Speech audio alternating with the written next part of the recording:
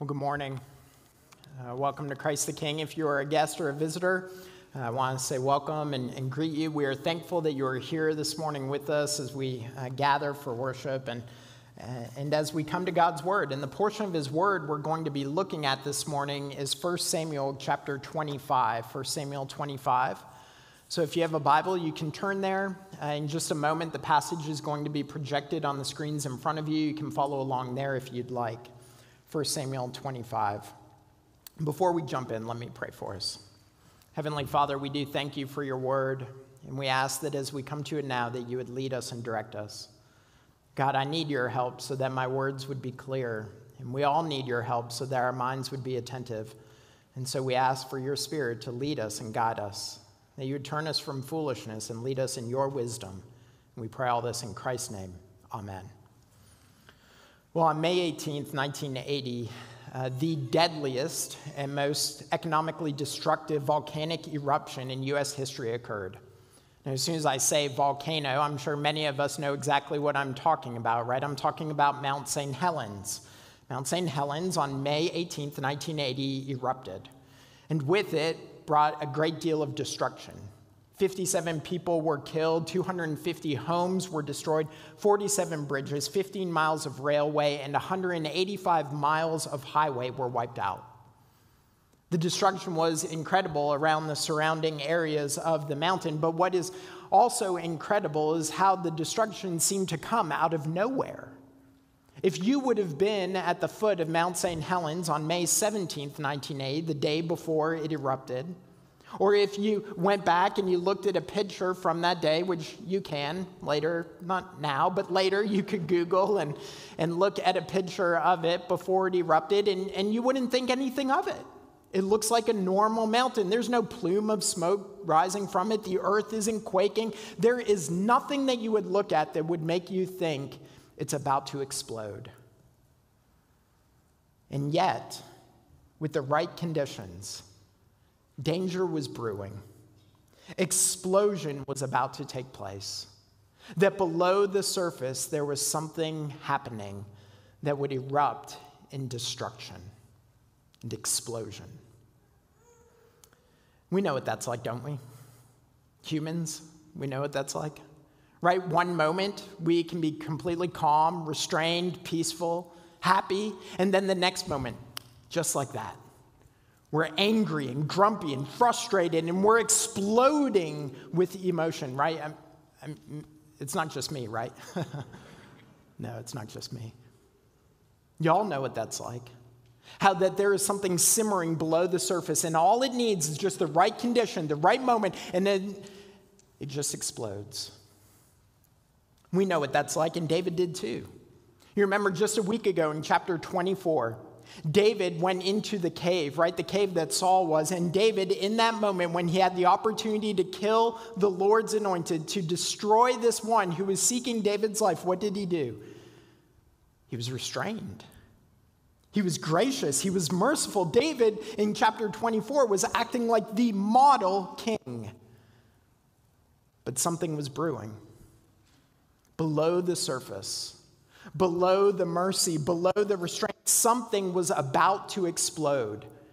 Circumstances were going to come about that would show us that David wasn't just restrained and calm and peaceful, but he's explosive. So what are these circumstances? Well, that's where 1 Samuel 25, where we pick up the story. For now, we're only going to read verses 1 through 13. It's a very long chapter, and so we're going to read portions of it as we go. But let's follow along, beginning in verse 1. Now Samuel died, and all Israel assembled and mourned for him, and they buried him in his house at Ramah. Then David rose and went down to the wilderness of Paran, and there was a man in Maon whose business was in Carmel. The man was very rich. He had 3,000 sheep and 1,000 goats. He was shearing his sheep in Carmel. Now the name of the man was Nabal, and the name of his wife was Abigail. The woman was discerning and beautiful, but the man was harsh and badly behaved. He was a Calebite. David heard in the wilderness that Nabal was shearing his sheep. So David sent 10 young men, and David said to the young men, "Go up to Carmel and go to Nabal and greet him in my name. And thus you shall greet him, 'Peace be to you.' and peace be to your house, and peace be to all that you have. I hear that you have shearers. Now your shepherds have been with us, and we did them no harm, and they missed nothing all the time they were in Carmel. Ask your young men, and they will tell you. Therefore, let my young men find favor in your eyes, for we come on feast day. Please give them whatever you have at hand to your servants and to your son David." When David's young men came out, they said all this to Nabal in the name of David, and then they waited. And Nabal answered David's servants, "Who is David? Who is the son of Jesse? There are many servants these days who are breaking away from their masters.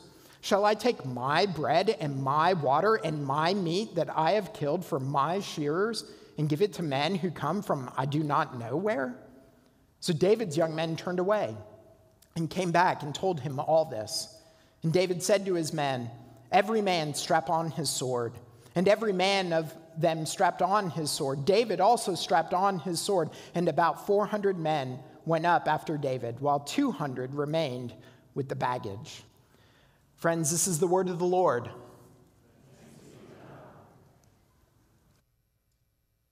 See the situation, right? You see what's coming?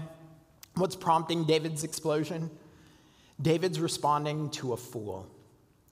That's what's causing this explosion, right? We heard the situation. David has many men with him. We heard about this a few chapters ago when David went into hiding into the cave. All sorts of people came, and they came to David for refuge, right, to be saved from Saul. And so they came, but David has these hundreds of men, but he has no means to provide for them. He has no food. And so he goes to Nabal. Nabal was a wealthy man, 3,000 sheep, 1,000 goats. I have no idea what that translates into today's economy, but in this agrarian time, he was wealthy. He had means. And David expected him to be generous, right? That he would use his means, his wealth, for the sake of others, for those who are in need. And not only that, but David had been protecting Nabal's means, right? His sheep and his goats. That while they were out in the wilderness, when marauders and bandits could have attacked Nabal's men and his sheep and his goats, David's men, it turns out, were surrounding them and protecting them. And so David would expect that Nabal would be generous with him, right? But you notice what David says. When David approaches Nabal, he doesn't invoke his title or his authority. He doesn't say, "I'm the next king of Israel. You need to give me what I want." No, instead, David, when he approaches Nabal, he's quite humble, isn't he? Look at verse 8. "Let my young men find favor in your eyes. Please give whatever you have at hand to your servants and to your son, David." Do you hear that? David is humble. He's placing himself below Nabal, underneath him. Hey, can you turn me down a little? I'm getting some feedback. Is it just me? Are y'all hearing feedback? No. Okay, it's just me. Regardless, so David places himself under Nabal. Thanks a lot. I appreciate it. And how does Nabal respond? Well, how should Nabal respond? Well, with kindness and generosity, right? But he responds as a fool. Verse 10, "Who is David? Who is the son of Jesse? There are many servants these days who are breaking away from their masters." Now, in asking who is David, Nabal's not saying, "I don't know who this guy is." He actually said he's the son of Jesse, and there are many people who are breaking away. And so it seems like Nabal knows exactly who David is, and he knows exactly that David has left Saul. When he says, "Who is David?" he's asking, what right does David have to ask for my sheep and my goats and my water? And in fact, that's what Nabal says, right? It's my bread and my water and my meat. Instead of responding with generosity, Nabal responds with selfishness, self-centeredness, and foolishness. Nabal is a fool. And that's actually what his name means. So the three letters in Hebrew that are the root of his name, they mean fool or senseless, especially of one who has no perception of ethical or religious claims. He's a fool. In fact, in verse 3, we're told that he's harsh and badly behaved.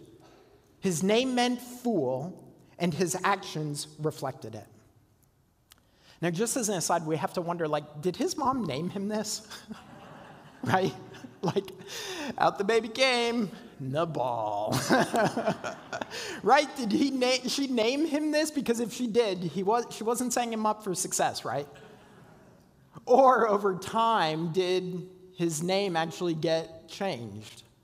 Did his actions and his behavior and his words, did it prove that he was a Nabal? And so actually he started going by it. Well, we're not sure which is the case, but regardless, we know that now his actions are in keeping with his name. He is a fool. And so how does David respond? Well, David goes all Cobra Kai on Nabal. Do y'all know what Cobra Kai is? From the great 1980s classic, The Karate Kid, right? The Karate Kid, Daniel LaRusso, right? He's the hero. He uses karate to defend the weak, not to promote injustice, but to protect others, and only in self-defense, right? Maybe you saw it from the 1980s movie, or maybe you're watching the subsequent series on Netflix. There's Daniel, he's the good guy, but his enemy is Johnny, and Johnny is part of Cobra Kai. And Cobra Kai's motto is strike first, strike hard, no mercy. You actually kind of have to chant it. Strike first, strike hard, no mercy, sir. That's what they do. And that's what David's about to do. David is going to go Cobra Kai on Nabal. In verse 12, he says, every man strap on his sword, and 400 men strapped on their swords with David to strike first, strike hard, to show no mercy. And we know that's what David intended because later in verse 34, he said he intended to kill every man that was associated with Nabal. Now, here's the thing. We want to be charitable to David in our hearts because we like David, right? He's the king. He's the man after God's own heart, right? And so we can kind of maybe try and sympathize with him, Nabal was kind of greedy and these sorts of things, but y'all, we shouldn't sympathize with David here. Because the fact is that if David goes through with his plan to kill Nabal and kill his men, David will be responding to the fool with foolishness. In fact, later in verse 39, when David is reflecting upon what he intended to do, he actually said that what he was about to do was wrong, that he would have been guilty of blood guilt, that he would have been sinning. You see, Nabal isn't the only fool in our passage. David is in danger of being Nabal.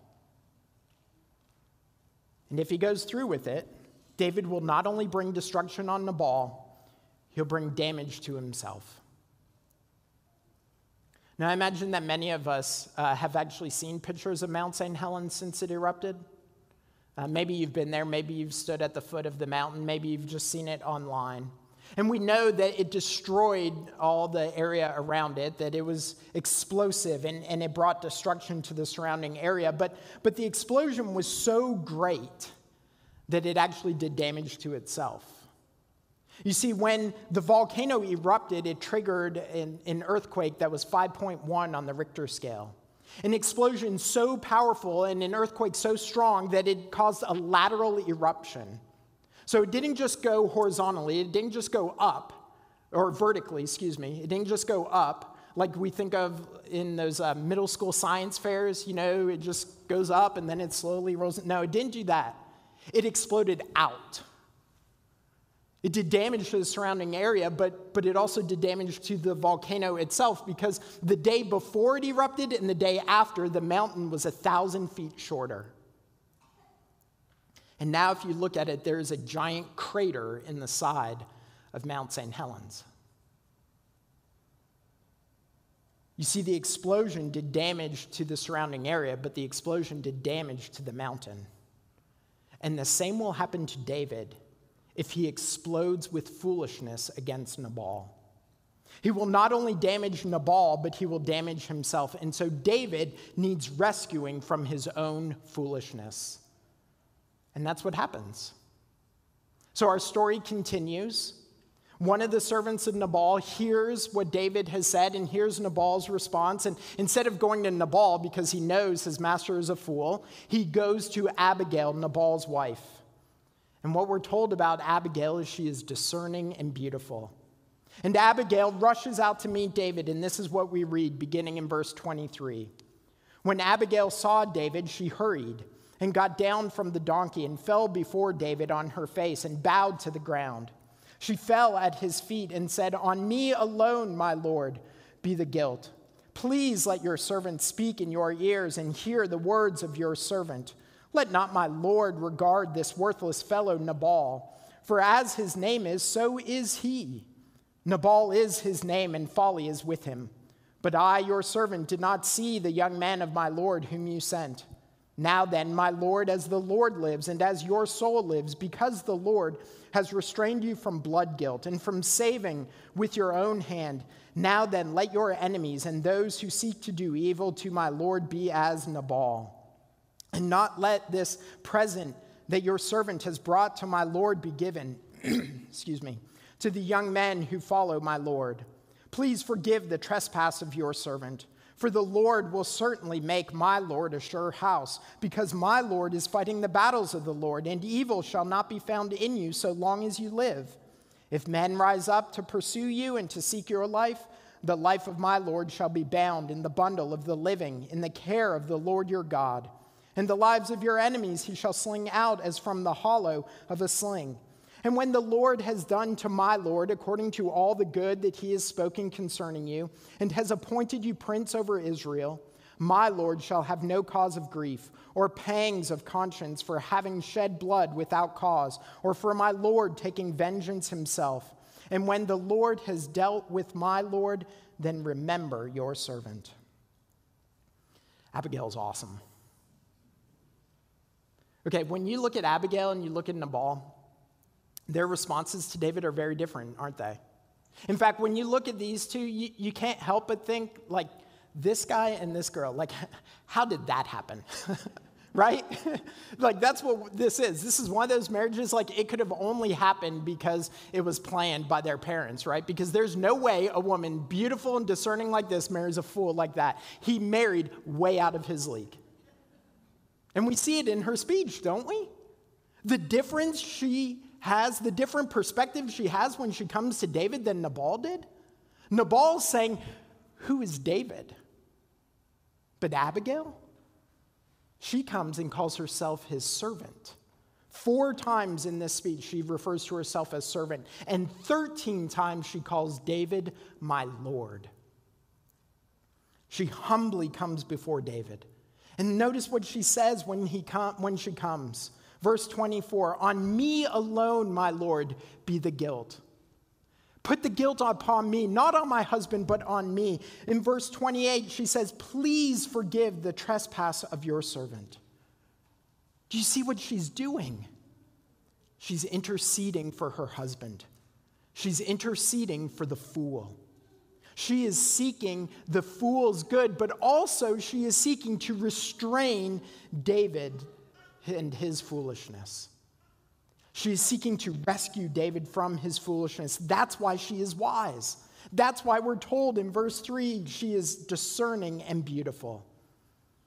Abigail intercedes for her husband, the fool, but she is also rescuing David from his own foolishness.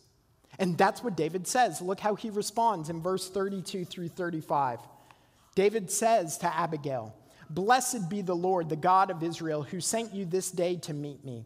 Blessed be your discretion, and blessed be you who have kept me this day from blood guilt, and from avenging myself with my own hand.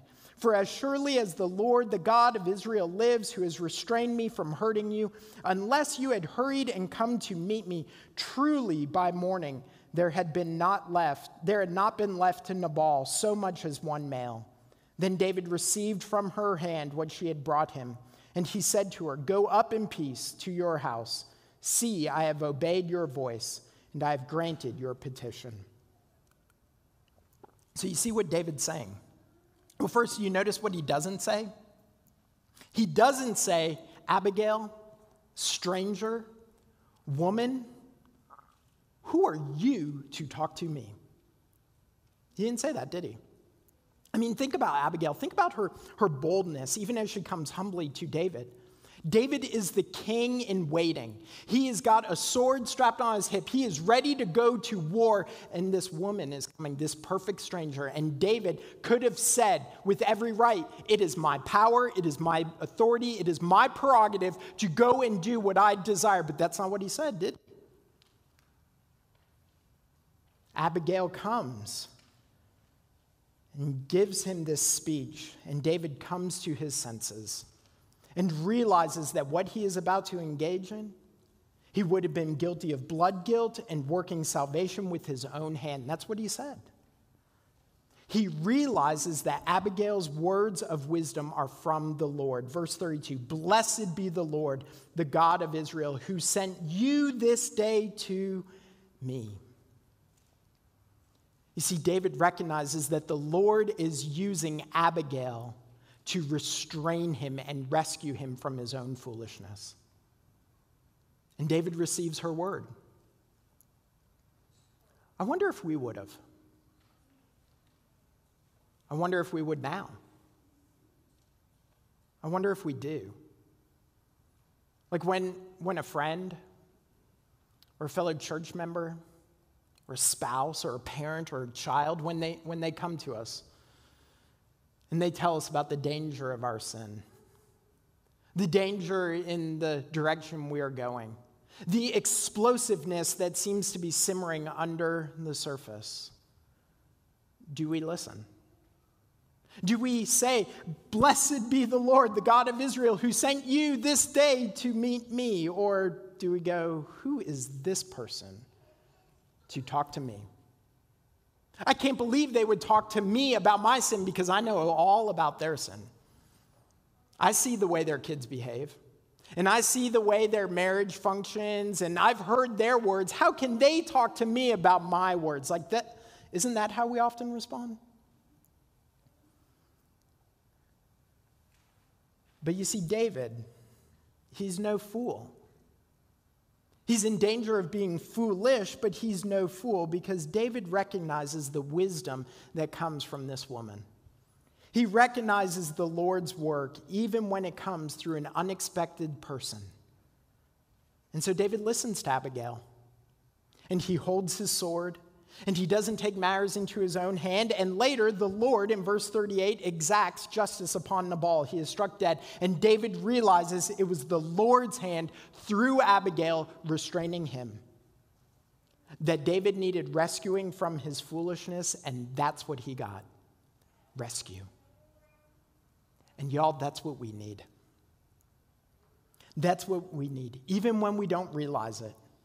Because often we are like David. We have simmering foolishness under the surface, ready to erupt in our hearts. And like David, we need others to come and to restrain us from that simmer, to restrain us from our foolishness. We are in need of people, of someone to come to prevent us from doing damage to others and to ourselves.